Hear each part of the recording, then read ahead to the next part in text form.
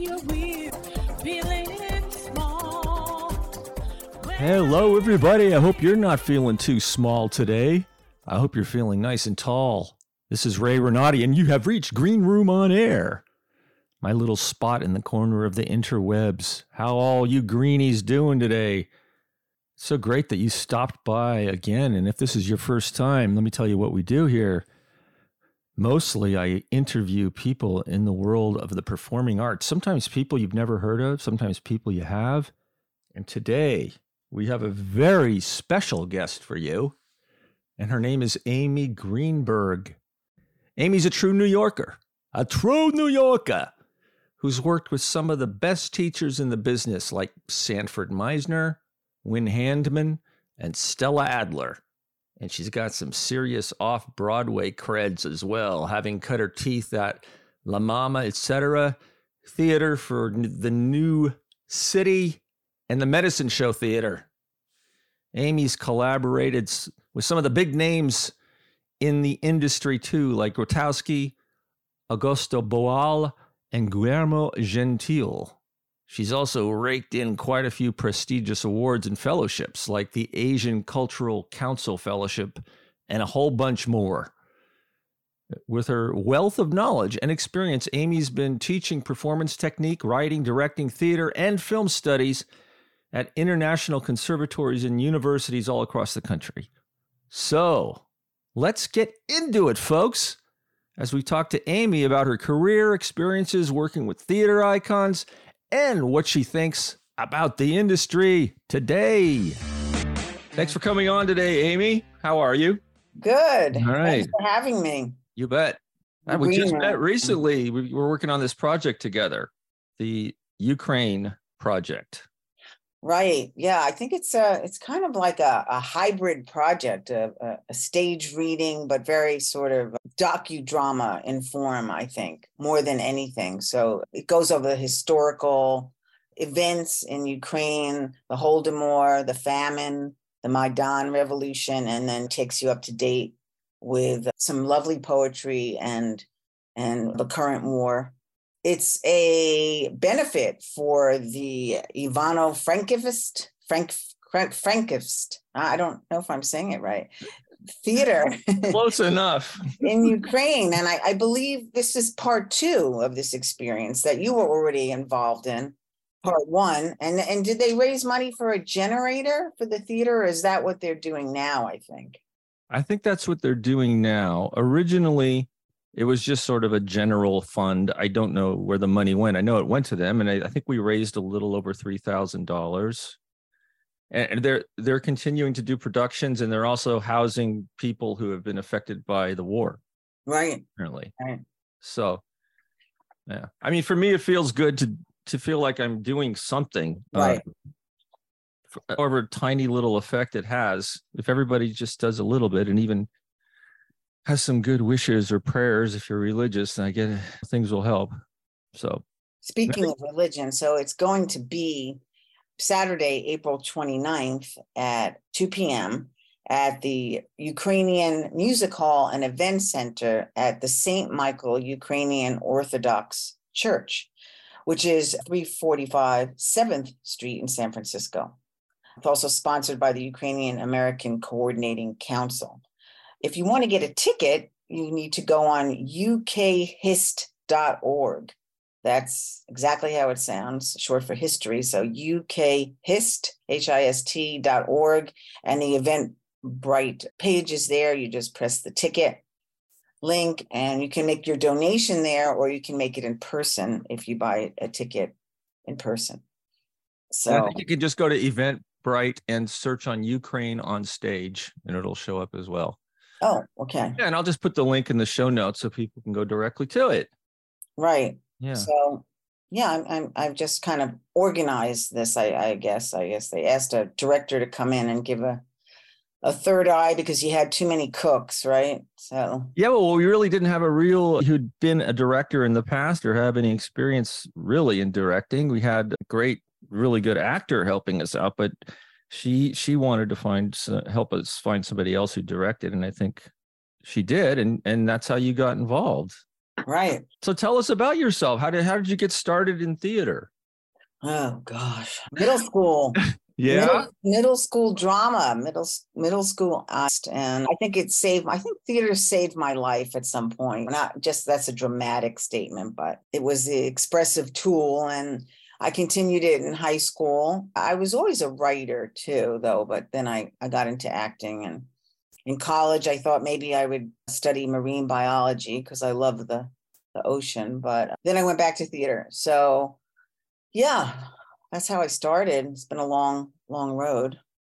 It was similar for me. I started in middle school, and then, like the guy who interviewed you on the other podcast, I got into sports. I was listening to this. I was like, God, I think he already did my podcast, but Yeah, you two should connect. You should you should be his guest on the podcast. yeah. So I remember, I think you and I are around the same age, and we have kids around the same age. And I remember back when I was in high school and college, marine biology was like a kind of a big, cool thing to do.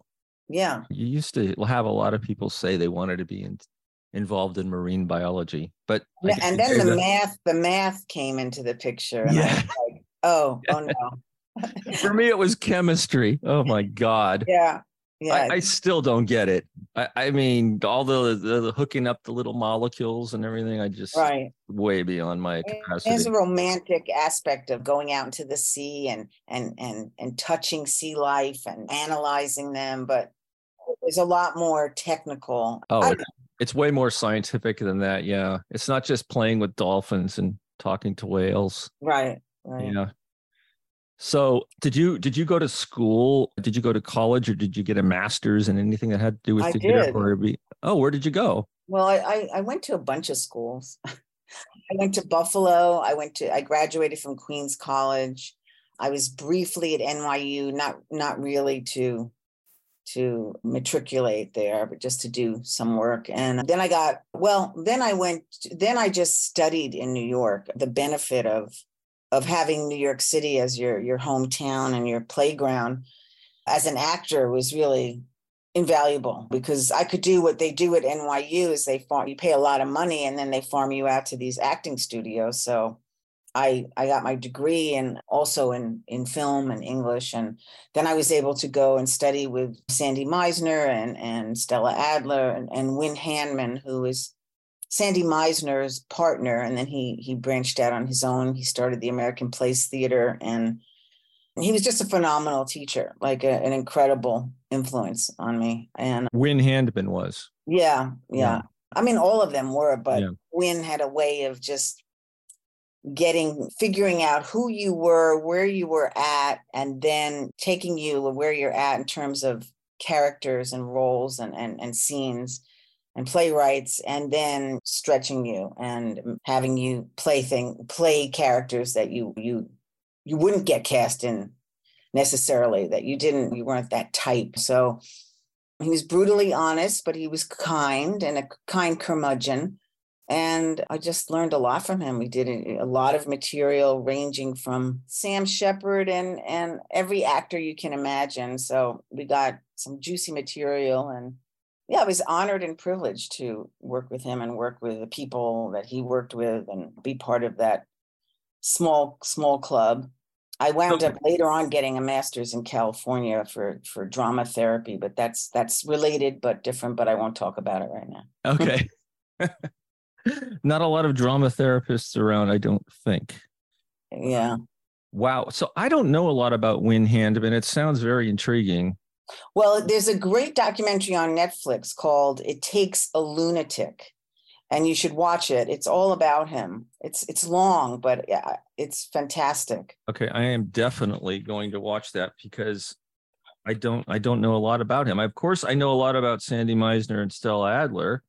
Yeah, well, he worked with Sandy for a long time, and then left and started his own thing. He died a couple of years ago, I found out, from COVID, and he was like 94. And yeah. Yeah. Bad. Well, at least he had a long life. Yeah. Was he similar in Sandy Meisner in the way that he taught? Yeah, I mean, Sandy took him under his wing, and then he was like his protege, but he was like a different style. Sandy was extremely abrasive, but everyone loved him for that too. But so Sandy's big thing was repetition, and those exercises related to that. Wynn did a little bit of that, like during the scene study, if he would do different exercises to get you more connected to the character, or more committed to the moment, or figuring out what was lacking or missing. Or he was very big on as ifs, the imaginary as if. Yes. I think I was playing St. Joan, and sort of like Michael Chekhov, I guess. Yeah. I remember he said to me, he gave me the role of Joan in Shaw's St. Joan, and it was really a great thing he did, because it boosted my confidence. And he was like, what do you feel like? What is the as if? And I think I said, like, it's as if I'm holding the whole world. The world is just like this ball, and I've got it in my hands, and it just like went right into the material, and that was it. I love that. Yeah. I love that because it really helps you learn how to use your imagination and apply it to the scene. Yeah, he was very big on the imagination and the given circumstances, of course. And he just knew so much about every style, and so many playwrights that he had worked with, or he just knew their material. So there was neat. And Stella Adler, I took classes for about 5 years from a woman named Jean Shelton here in San Francisco, who was one of Stella Adler's longtime students. And Stella had the reputation of being pretty rough on people, right? Yeah, I think she was rough. She liked, it's a stereotype. I mean, it's a generalization, but she tended to like men more than women. She tended to talk about Marlon Brando a lot, who she sort of cultivated and thrust out into the world there. So she was very, very passionate and dramatic, would like rip her shirt or do things if she was exasperated. And so that was her. She had someone, Pearl, who taught with her, she was much more subdued. So I took some classes with her. Stella's script interpretation class was phenomenal. Yes. And so was Jean's, who learned from Stella, who was one of her proteges. And I learned so much from that script analysis. Yeah.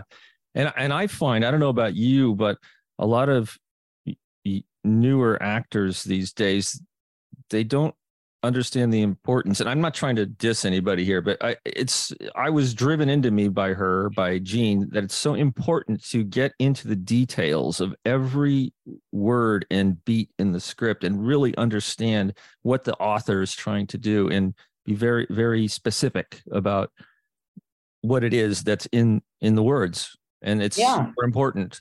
And the objectives, instead of being general about everything.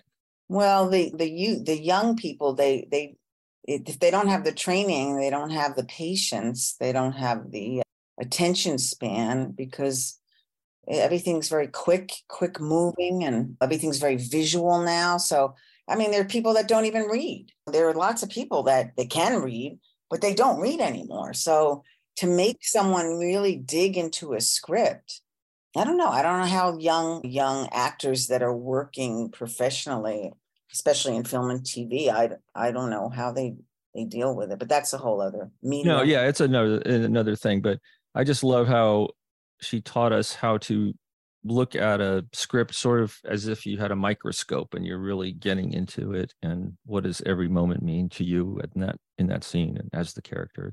It's just fascinating, and I loved it. Anyway, can you tell me about The Dark Moon of Lilith? I was really intrigued by that on your website. Yeah. Oh, Lilith. I love that piece. Things come to me when I'm creating something that's original, like an image flies out of nowhere. And that's usually like the first image, the primary image. For me, in creating my own work, image is essential, image as metaphor. And that's how it starts. I don't remember what the first image was with Lilith, but if I looked at the beginning of the script, which I can no longer find because it was done on another computer and I disappeared, but I have video of it, so I could transcribe it. But anyway, that's another story. ancient technology, right? Oh, But you can use AI actually now to, you could, if you have a video, it can listen to the words and translate the whole thing. And I can show you how to do that later okay, cool. if you're interested. And it's really So easy. I was like, I was intrigued with the goddess and there was a lot of material, a lot of literature, this book about the sacred prostitutes from way, way, way back. And there were all these connections that I was making with like a Lilith, the Lilith from the Bible is some evil woman, the evil side of Eve, and a modern day, what would be like a modern day Lilith. And yeah, so there was just a lot going on for me. And at the same time, I was digging into research about this serial killer who I wound up going to high school with and who lived at the end of my block when I grew up. So I somehow incorporated his story into all the Liliths were like either feminine or masculine. They were Lilith and Liam. He was the serial killer, and I had another version of Lilith. I can't remember the name right now, but so and I used a lot of like physical. It was very, very physical. I used masks. I used found objects. I used a lot of vocal. I did a lot of vocal work and like sound work, and yeah, I created this thing about the story of Lilith going like all the way back to the witches to the modern day, and it was all vocalized. And it was really like I used video. Did a lot of like very specific isolated movement like Butoh in it. I made the costumes. I created this seaweed mandala that every night I would have to drink every weekend for every performance. I would have to get a new bunch of seaweed from the ocean, right? There's the ocean again, clean it, dry it. And then I would paint it. I would put flowers in it. And in the opening scene, I would come out of this mound of seaweed with masks on, and I would go back into the mound to change the mask. So it was all the faces of Lilith. And it was an incredibly, labor intensive show.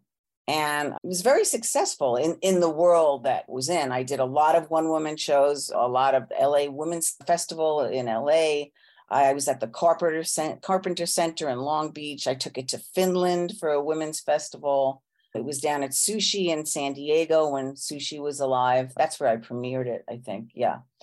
So, and I was also pregnant with my daughter, 3 months pregnant when I first did it. So that was really interesting. So this was a one-person show, Lilith. It was. Yeah. It was me, and at one point, oh no, I think I had it at Huntington Beach first with a violinist on stage.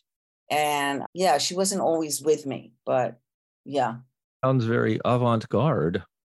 So I guess it was. Yeah, it was that one swinging back in time and to the present and the future. And my chiropractor had given me like one of those spines that they have. yeah. And he said I could just keep it. So I used that. And I had a pomegranate in the pelvic area that sat there. And I also used these masks that they use when you have radiation, like on your face. They make like a netted mask. So I hung those, and I was able to kind of put my face in it and suspend myself. And very, very cool. Neat. Oh, I think I saw a picture of that on your website. Yeah. Mm-hmm. Yeah. You should bring that. You should do it again and bring it to the Fringe Festival that they have in France. It's similar to Edinburgh. Oh, You yeah. love it.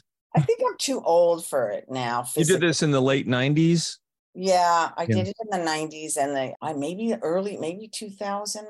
I don't know. I don't know when I stopped. I think it said 94 to 98. Yeah. Yeah. Gosh. I don't have the physical. I don't know. I could probably. Yeah, you'd have to adapt it maybe. Yeah. Yeah, but think a lot of time has passed. Right. That blows my mind. I mean, I think, oh, that wasn't that long ago. Oh, yeah, it was. That's a long time ago. Yeah. So it sounds like you enjoy plays that explore, and you've said this on your website, dystopian worlds and identity and alienation and loss. Mm-hmm. What can you tell me about that? It sounds like Lilith was sort of in that ilk. Yeah, I think that all my plays that were solo or ensemble, I mean, and things that I've written and plays I'm drawn to. I think loss and identity and alienation, those are like recurring themes for me. I have my own personal story of having lost my mother at a very long age, very, very early age, and I'm adopted. There are just things that are built into that are part of my DNA, literally, that evoke that this theme keeps returning, and also it's strange, but there's something about the Holocaust experience that in one form or another returns to a lot of things I do, whether it's just a German character or something literal from that time. Or one of the plays I wrote, Light Falling Down, was inspired by 5 years of interviews with women from Southern California who survived the show or the Holocaust. I didn't seek it out. They just sort of came to me and they would want to tell me their story. And then I had all these stories I didn't know quite what to do with. So, and even in Lilith, there's an entertainer who's from the Holocaust who has to entertain for the Germans. So I don't know where that comes from. Like, I mean, I have family way back. I have no idea who they were, but they were part of that. But well, it seems like, from my experience, people who've grown up in Jewish households have a lot of sort of historical grief around that whole horrible situation. And I would guess that's where it comes from. yeah, they have a word for it now, a term I forgot, but it has to do with like the DNA has this memory, and I forgot what they call it now, which is why 4 generations forward, someone is still suffering because it's part of them. And the same thing with the slave experience. Yes, they've learned that your DNA can actually change from trauma, which is they had no idea that was possible before. And they know that it does now. That's incredible, actually. It is incredible. Yeah. And I think we always knew it on some level, a metaphysical level, a spiritual level. The ensemble piece that I did, I directed and wrote and had a small part in and produced before I left San Diego, American Carnage, a love story. That is also, I'm looking like it was in some ways really ahead of its moment, but I call it an unlikely love story. It's like sci-fi, it's part thriller. And I was inspired to write it after the whole Trump, the year of Trump, the year after he became president, and that pivotal moment where I say, there's a character who's Caligula, but he's really Trump. He's really a lot of dictators in this piece, and he has a monologue, and there's a moment where the screen went from blue to red, like literally when he became president. It was the Obama transition, and then it was this fire engine red, and the flag came on and the static and the anthem. So I was just it was that year after where everything was unbelievable. It was like one thing after another of such high theater that you couldn't write this stuff. So that was my inspiration. And then out of that, I don't know, came this character, YML, stands for Young Male Lead, who's an Octobot, because now we're also transitioning into AI and to the robot. So he's an Octobot, he's evolved from like a species. So he's part robot, part human. And he's exposed to the echoes of the second millennium popular culture, which triggers these feelings in him from the Museum of Obsolete Media. And he didn't expect to have these feelings. He's kind of set up and he thinks he's playing like a video game, but it's real life. And he's tasked to like eliminate people. Really, it's like a genocide, right?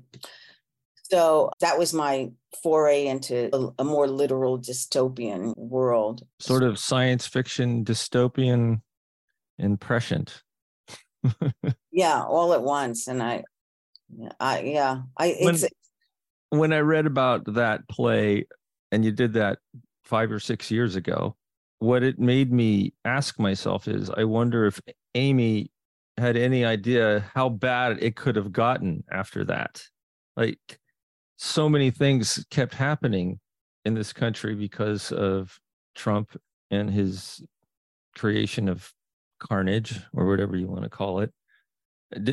What do you think about that?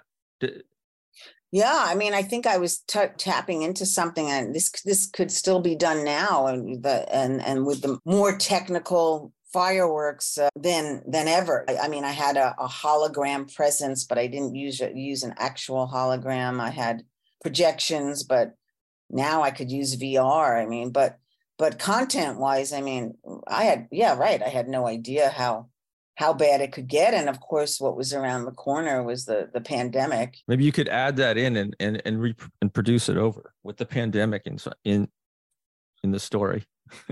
Yeah, I still have the flats in storage, and it's just I never got rid of the set, and I don't know, but I don't know. It's not the right moment. It's got to be like the right time and place and moment. And I don't know who's interested in this kind of work here, but where I am right now, but that's another thing.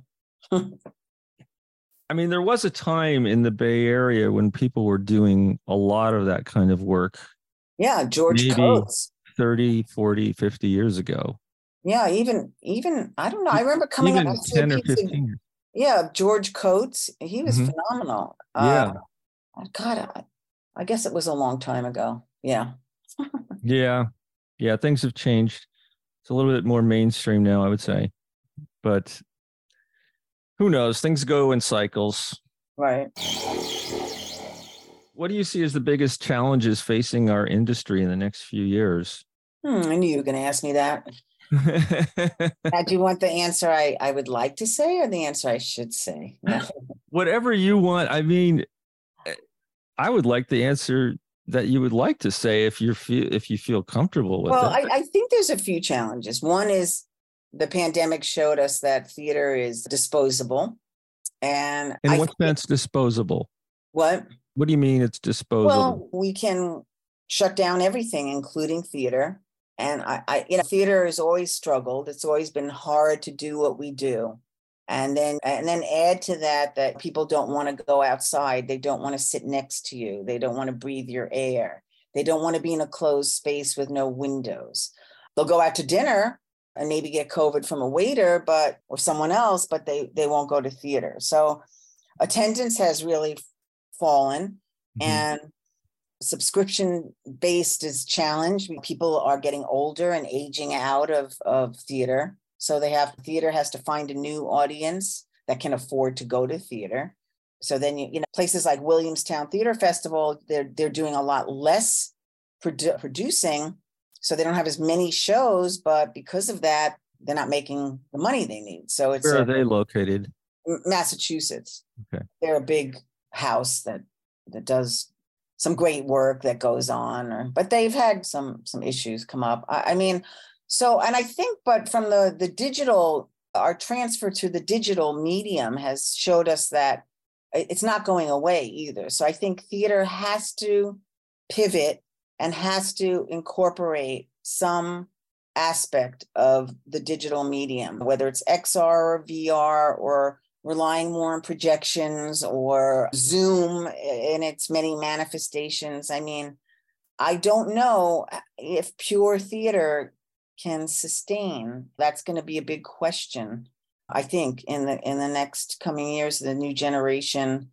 And maybe it shouldn't, because I've always been interested in using other materials and using multimedia, interdisciplinary, whatever. I mean, not always, but I just saw a Doll's House in New York on Broadway, and it was all minimal. They didn't really have a set except for something in the center that turned around, circle. The lighting was black and very stark, a lot of shadows. They just wore black. There were no props. Yeah, I read about that in the Times. And they pulled it off. And it was like, if you have very solid acting and directing, you can do it. Extraordinary, not just solid. But so I think that's one challenge. And another challenge is, I don't know how quite to say it, but I mean, we're going to have to come to terms with the polarization that exists now between. Yeah, you mean within the community of theater makers? Yeah, between young theater makers and older theater makers, between white theater makers and BIPOC theater makers, and who can do what and what's allowed to be done and what's allowed to be said. and how close we're going to ride within the margins, and what the cross-cultural, if any, experience is going to be, and what do we think theater is? What do we want to create in the future? What does the new generation want to create? Is it only based on identity politics and very, very literal?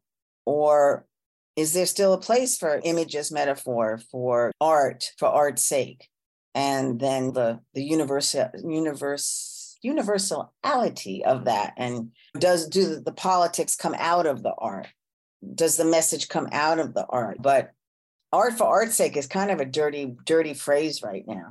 And when I was listening to the other podcast episode that you did a few years ago with the other folks there, I forget the name of the podcast.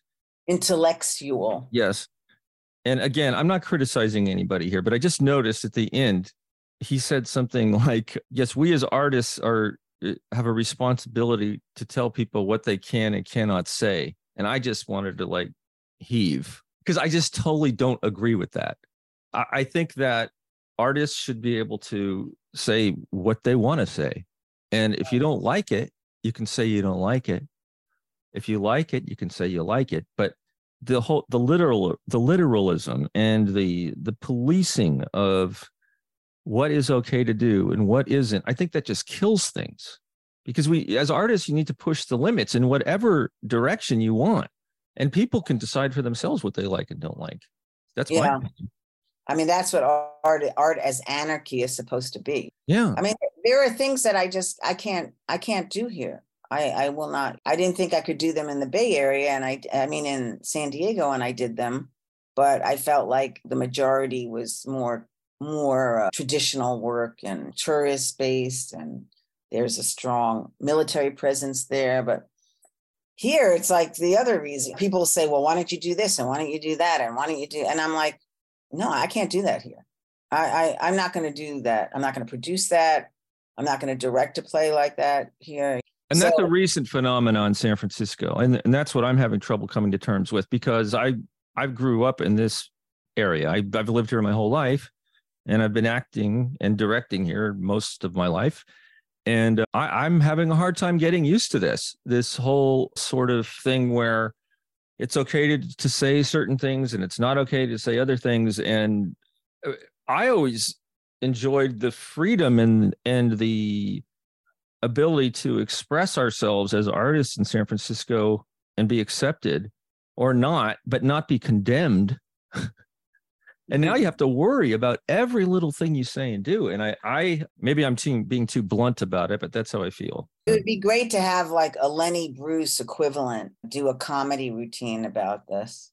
It would, and they'd have to be good at it. I mean, George Carlin used to be really good at it. He wasn't from San Francisco, of course, but we need people like that. Well, Chris Rock, his latest show on Netflix, Selective Outrage, is hilarious. I mean, I'm gonna have to watch it. He talks about don't fall into the woke trap. Yeah, and it's like, and if you say that to a lot of progressive people, they get so angry. Yeah, and then they call you a Republican and a MAGA, and I think there's a good. I don't even want to use the word woke anymore because it's so loaded now. Yeah, I said to me that the Bay Area is very binary. The theater world is very binary. In what sense? Either or, right? Yeah. I mean, non-binary is a term used to denote gender, or the lack of gender, or the flexibility of gender, right? But she said it's very binary here. It's either this or that. Yes. You're this or you're that. You're with us or you're against us, right. Whatever group it happens to be.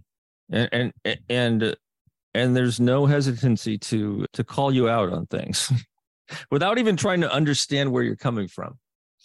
Yeah, and some of it's generational too. I feel like there's very little respect for people who have come before, who have a lot of experience, who may have something to impart. There's no interest in that. No, there isn't. I have those conflicts with my own 20-year-old son. There's sort of and of course, young people always believe that they're smarter than the old, right? I mean, I did. but it's to the point now where they're absolutely sure about it. And and maybe I'm just become an old curmudgeon, but I'm just having a hard time figuring out how to navigate that whole sort of phenomena. But it's like, it's as if we don't know anything. We just aren't up on the latest intellectual understanding of how people should be in society. I'm trying to see it as a learning experience now. Gosh, you've won lots of awards. The Asian Cultural Council Fellowship. Is that the one where you went to Japan? It is, yeah. Oh, could I hear about that? I found that really interesting. Yeah, that was great. I did. There was a time where grants were really plentiful, and it's a little harder now, but I was self-taught grant writer and gave them the lingo they wanted to hear and got the grants most of the time. And followed through, but I just taught myself the language. And that was one of the best ones. And when I got the grant, they basically like gave me the money and connected me to someone from, I think, the Japan Society, who gave me some names and connected me to this American who was living in Japan forever as a no master and teacher. And he had the biggest house in Tokyo. So I stayed with him. But could you tell us what No theater is so that people know what you're talking about?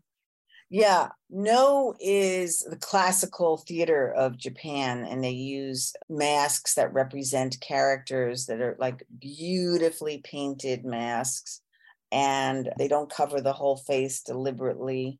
And it's a dance movement. It has a whole vocabulary. It's extremely slow, meticulous. You wear certain shoes, you move on stage a certain way with lifting the foot and putting it down, you open the fan a certain way, and they have all these set dances like a classical repertoire.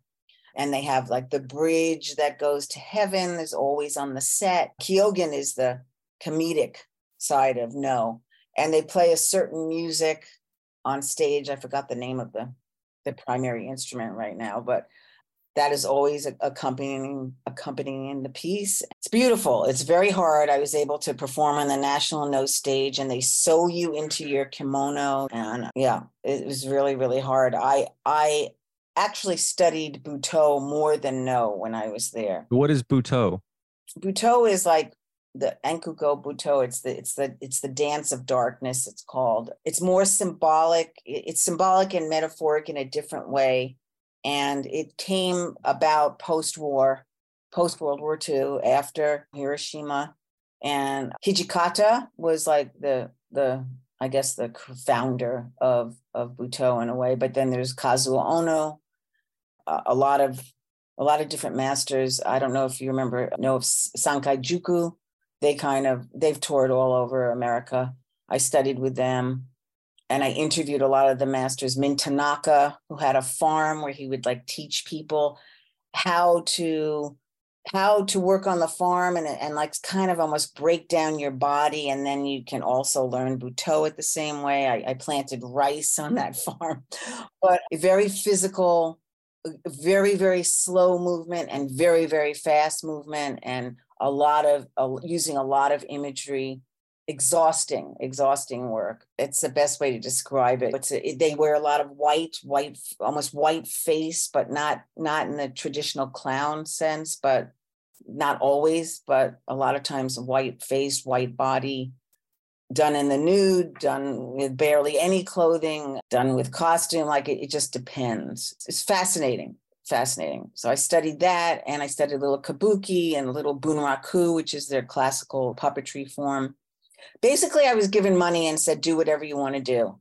Write us a little note at the end of what your trip was like and have a good time. What an incredible experience. And I was very nervous because it was so unstructured, but they said, you're gonna look at this as the best grant you ever got. And they were right, because the people I met that were doing what I was doing or trying to were teaching English all day and then trying to have to study and or perform and go to plays. And I saw so much theater and dance. And I went to Hokkaido too, which was completely different culture, and saw some rituals and festivals. And I went to Kyoto, and yeah, I had a great time.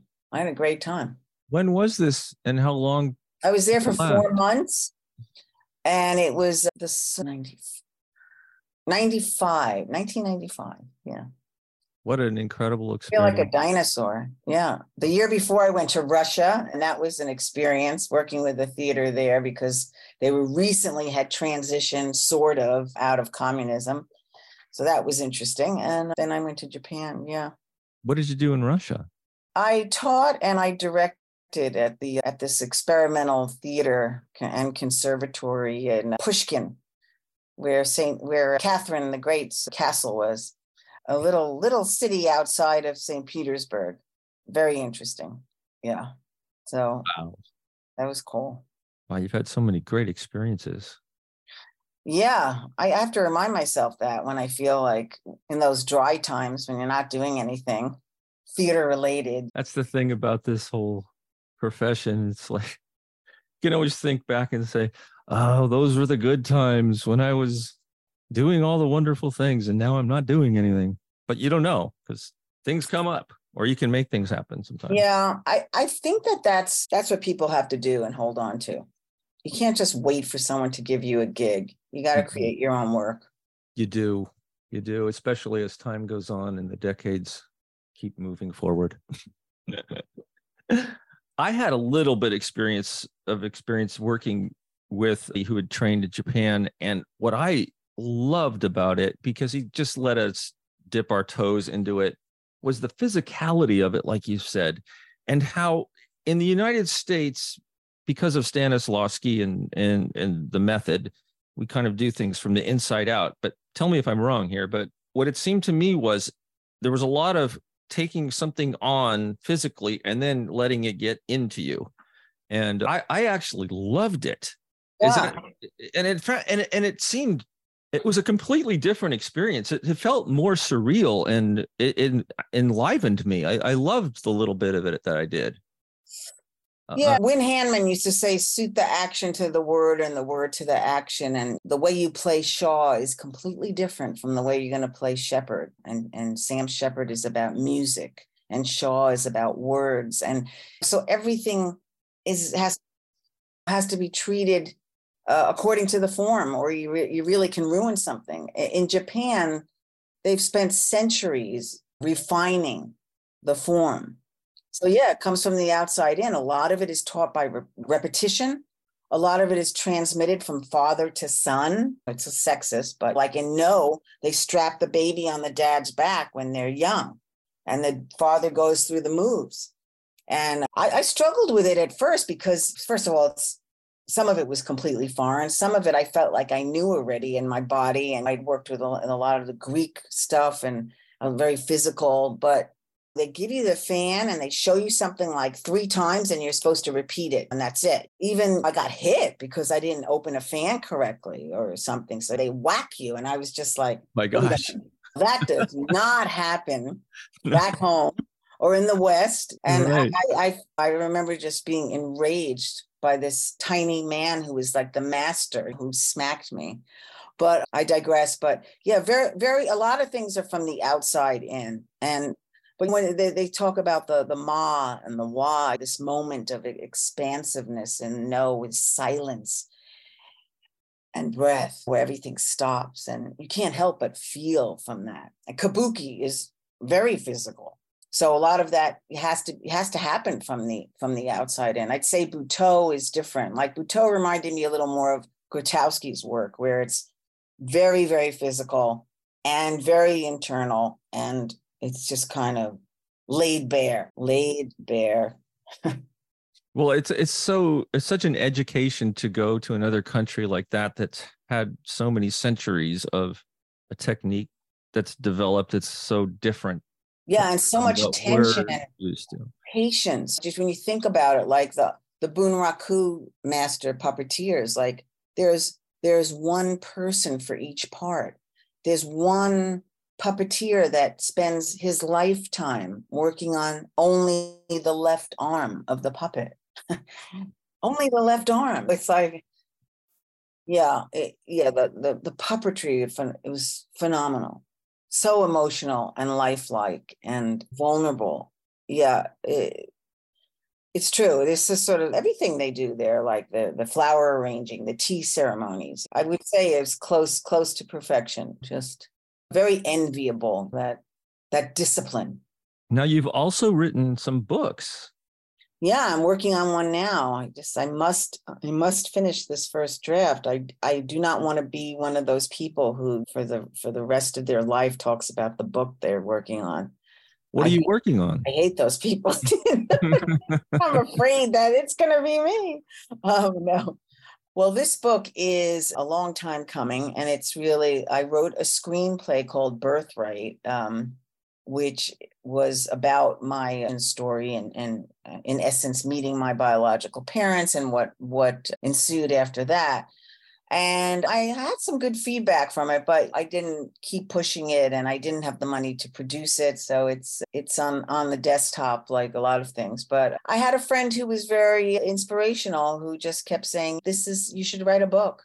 These are stranger than fiction, this story, and just write a book. And so I'm writing a book. It's autofiction, I guess you'd call it. I don't want to call it memoir because I do fictionalize some things, and I'd like to stay pure to the term memoir. But I think autofiction is the most current genre I can fit it into. It's kind of genre bending a little bit. And yeah, so I've been working on that.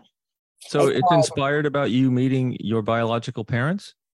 Yes, it's inspired by that. Yeah. There was a set of circumstances that were kind of extraordinary that nobody really knew. You So want to share what those were? no, Okay. you'll have to read the book. Okay. Well, it better happen then. Yeah. There was like a coincidence that really couldn't have been quite a coincidence, but Oh, that's like that's part of it. It's not the whole thing. But then we go back to those themes again of identity and loss and discovery. And so I just took a recent trip back to New York and stumbled upon a lot of the settings that are in the book. And that was kind of cool. Yeah. So it made it all fresh again. It's hard to write about, and it's hard to write a book. It's easy to write a play in some ways. It's easy to write a performance. It's easy. I've been an arts journalist too for a period of time when my kids were little, and it's easy. You have a story, you have a word count, but a book is like this pool that you dive into, and then I get stuck in all this research, and then I go down this rabbit hole, and then it's just too much, and I put it away, and then I need some distance, and then was the structure good? Is it right? What's the point of view? Is it first person, third person, omniscient? Does it matter? I don't know. So very wide open. there's all the rules, and then you can break the rules, but you have to sort of know how you're breaking the rules and have some kind of pattern in the breaking of the rules. Yes. I can understand that, because in a play or a screenplay, you have your 2-act or your 3-act play or your 3-act screenplay. And most screenplays follow that sort of structure, and you're limited in terms of describing the situation, indoors or outdoors. You have the dialogue, and then you have to keep things moving. But in a book, you can kind of do whatever you want. Yeah, As many pages as you feel like. You can. Yeah. You can do what you want, and I'm just doing what I want. I took a workshop with this writer and agent, and I just agonized during the whole thing about this point of view, because it's very important. But I do like switch point of view, which is to some editors and publishers and agents, and readers, that's like a sin. But it's like, that's what I keep going back to, that I'm in the story, and then I comment on the story. I mean, and in my own form. So that's where I'm at now. I could write a pure memoir, right? I remember when I was but it's not happening like that. So I'm all about that, because Win Handman too, see, he really stuck with me. He said ballast, and he says it in this documentary, ballast yourself in reality, then take off. And it's really fundamental in any art form. Know the foundation, know the classics, no Shakespeare and no Moliere and no Shaw and no modern drama. Know how to play it, know the music of it, analyze it, know how to find your objectives and your beats, all that. And then you want to do something different, or what could be called experimental or whatever, break the form, break it. Know what you're breaking, and then break the form, break the convention, start your own. I think it's possible with anything, but you have to have the background. And it's an interesting little scene. I don't know if you saw Tar with Cate Blanchett movie. It's a great scene that's become very controversial. And I always want to ask young people what they think of it, but she's a conductor and she's in a class. So remember the scene when she's at Juilliard and she's teaching a class? Yes, very much. I very much remember that scene. Remember that scene? And yeah. she said, and he said, I can't relate. I'm a person of color and I can't relate to Bach. And she said, well, you better know Bach because of what he did, because of how he broke the rules and what he established and how it influenced music, every culture. And then you can decide what you want to do about Bach. But yeah, that scene was very controversial, right? Yes, it was. But I think that scene sort of exactly outlines what we were discussing before about the conflict that exists right now in art. Right. And I loved that scene. And I can understand why people are upset with it. I can also understand why I think it's a great scene. Yeah. And I'm glad that they had the nerve to stick it in there and not take it out of the movie. Yeah. Yeah, me too. I was really because it makes people have a conversation, and I'm glad that they did it. And right. it is a controversial scene, and I understand why, but I think it was important to keep it in. Yeah, me too. I was shocked too that it was in there, and it's a question you have to have, right? I mean, and it also the whole thing about motivation. Like, what was her motivation? Is she racist? Is she ageist? Is she not? Is she just trying to teach a lesson? And you can make all these judgments about a person, but you really don't know what's going on inside her head. Right, until you have the conversation. Yeah, until you ask her. Yeah. And then you get to decide if she's telling the truth. Right. It's so complicated, and we're facing these things, and I hope that we can, well, eventually we'll sort it out. So this is the question and the conversations we should be having. Absolutely. I'm so excited right now that we're having this. Yeah, that we're having, but I mean, we should also be able to have these conversations together with the younger generation and with BIPOC artists. Yeah. Instead of just having the door shut. It's like, why can't we have these conversations? I have tried a couple of times, and I think every time it's been on Zoom. And what's happened every single time? The person I was trying to have a conversation with, or a group of people, some people actually get so upset they hang up. And I did nothing disrespectful. I just asked a question because I'm trying to understand something. And people get so emotional, they can't do it. Yeah, they feel like they don't have to and don't want to teach anyone or explain anything. Yeah, it's called emotional labor, I guess. Yeah. Which I don't understand that either. I mean, everyone has to do some labor if you're going to understand what's going on in another person's head or what it's like to be in their shoes. Right.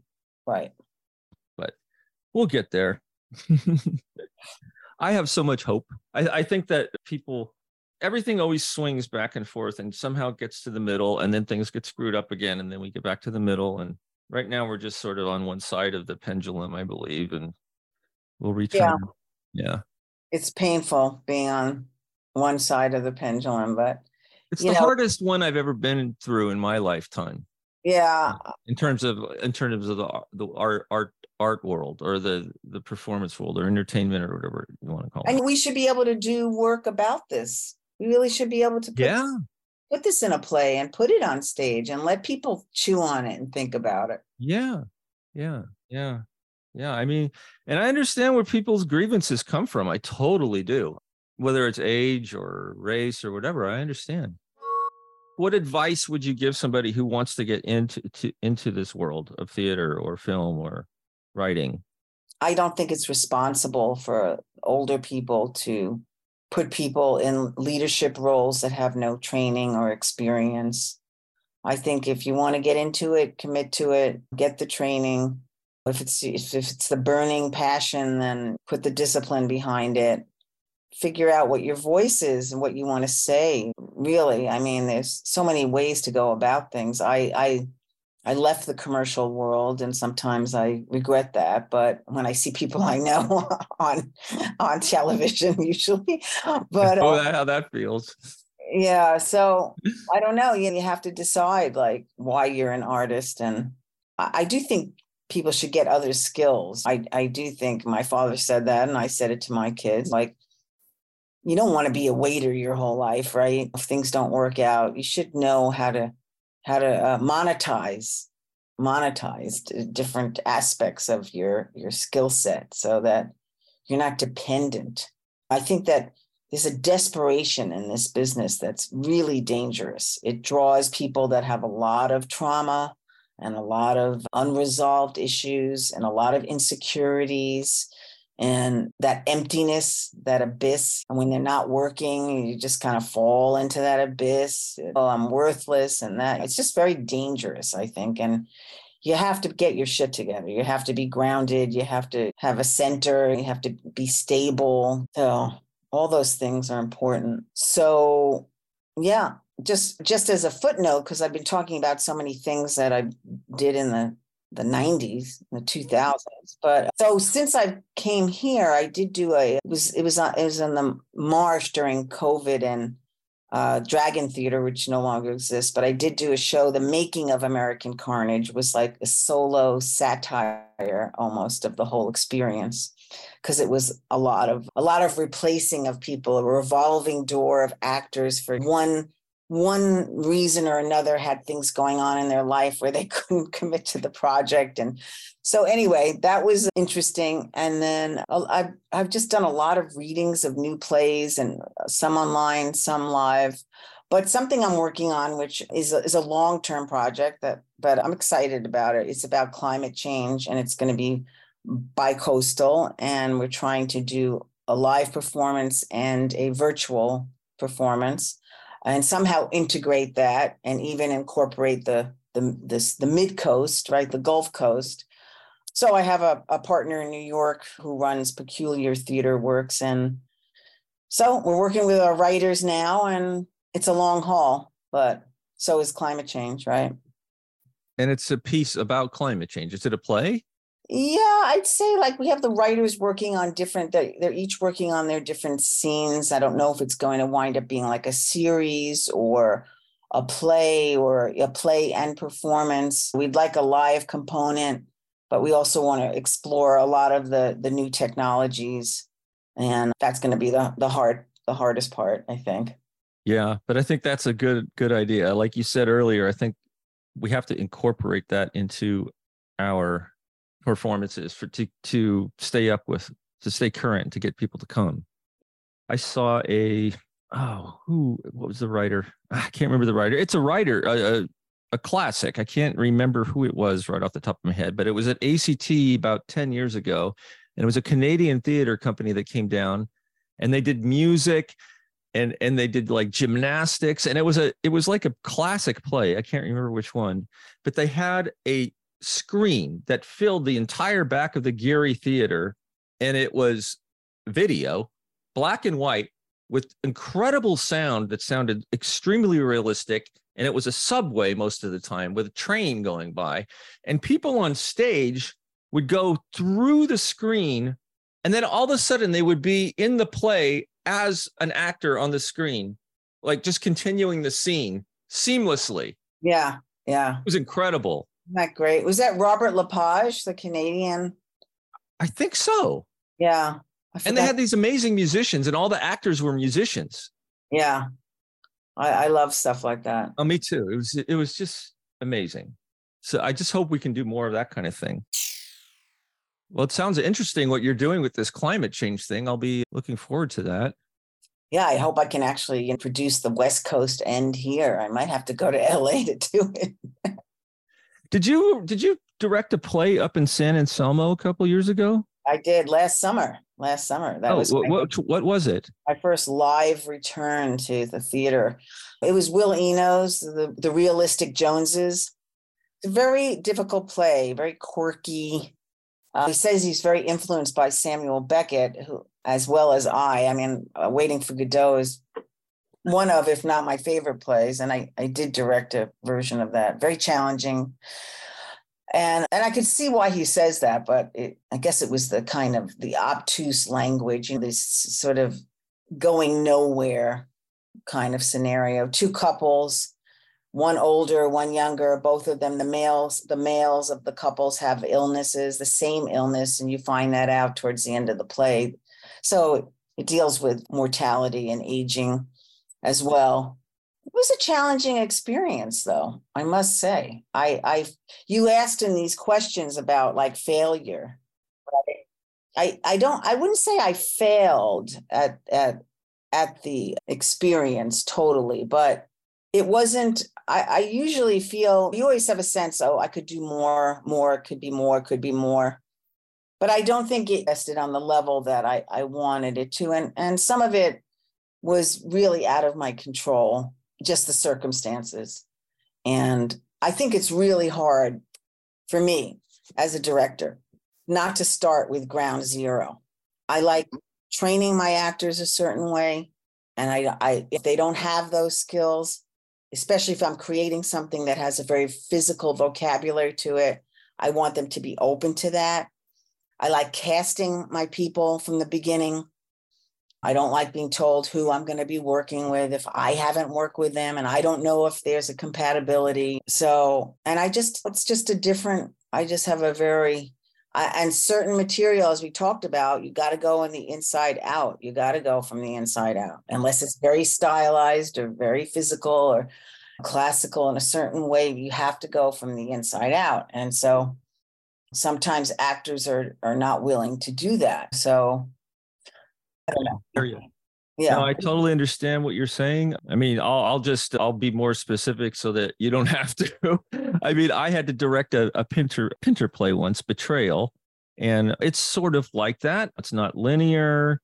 It requires a lot of inside out acting. And I had one actor who wasn't coming to rehearsal and I had to replace him last minute. Fortunately, I got a really good actor, but I had a weak area, and it was the set designer.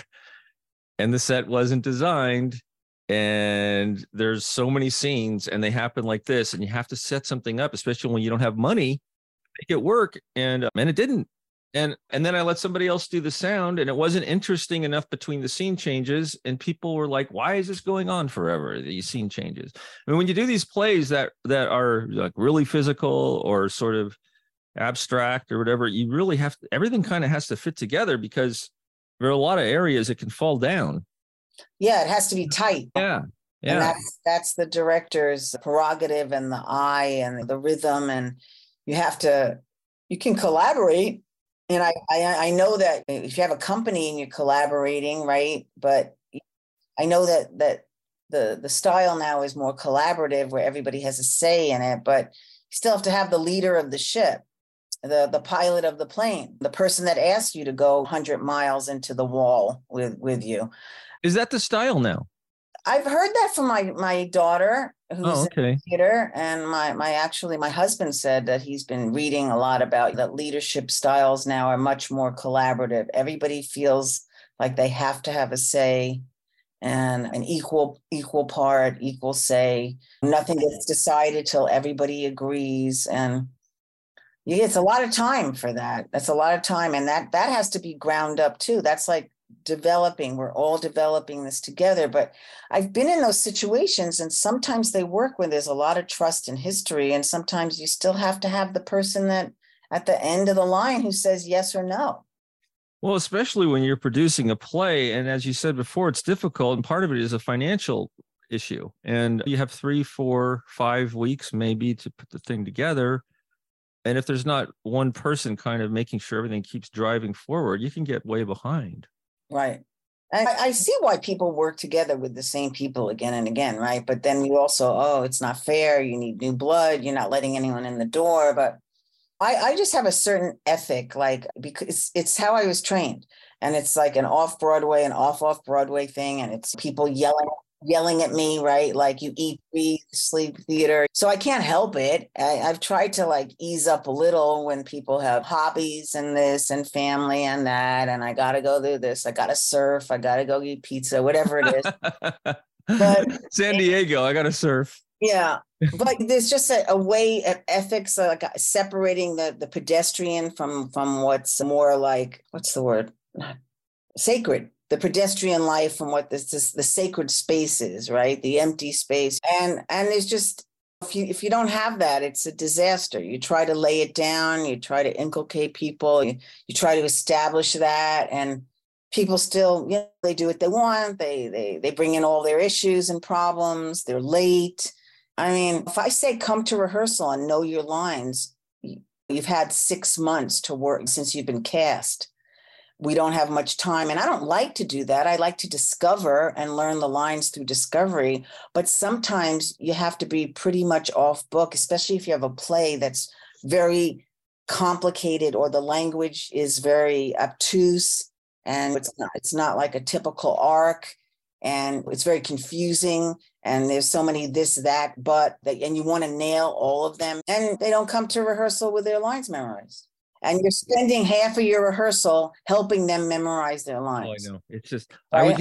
I was in a play a few months ago. I won't say where or what, because I don't want to implicate anybody, but it was with a bunch of very young people. And I probably was the oldest person there just because of the way the play was set up. And the director said, I want you to come in off book on the first rehearsal because we were cast like 6 months before. Right. So I learned all my lines and it was a lot of lines. And I walked in and we did and I realized I was the only one out of this cast of 20 people, I think, who knew their lines. I couldn't believe it. And you were probably the oldest one, right? I was. So you had the best excuse not to be memorized because it's harder to memorize as you age. Yeah. Fortunately, I'm still okay with that. But yeah, it is a little harder. Yeah, it is harder because I remember when I was younger, if I had to, I could get them all done in a week. The world's changing. Just a bunch of curmudgeons. Right. Yeah, it's enough to make you want to just throw your arms up a little bit, right? Yeah. I'm getting better though at learning, like it's not really worth it. My time and my energy and my skills, if it's not worth it. If I get those signals that this isn't going to work out, then I just have to follow them, even if I really want to be doing something. And sometimes it's like that. I was recently going to have a little small part in a small film here, and it was just like they just didn't have their organization together. There were big gaps of time where no one's communicating. They're expecting you for 9 hours, then it became 12 hours, and they're not necessarily going to feed you. And it's just like, well, yeah. There's a lot of that going on with film in the Bay Area. It's a hobby. Yeah. It's a lot of technical people. They're doing these ultra low budget passion projects. That's what they call them. And I'm not really interested. Even if the script is good or the role is good, like what's that about? It's like you're just a vehicle in someone's little hobby. It's a home movie almost. Yeah, and then sometimes they don't even put it out there for anybody to see. Yeah. I've done a few things where it's, okay, where's the movie? Well, I didn't really finish it. Oh, yeah. Or you expect, like, even on freebies, you expect a credit, a copy, and something that says you're going to get a copy and you're going to get a credit, and you're going to get paid, or you're going to get fed. I mean, right.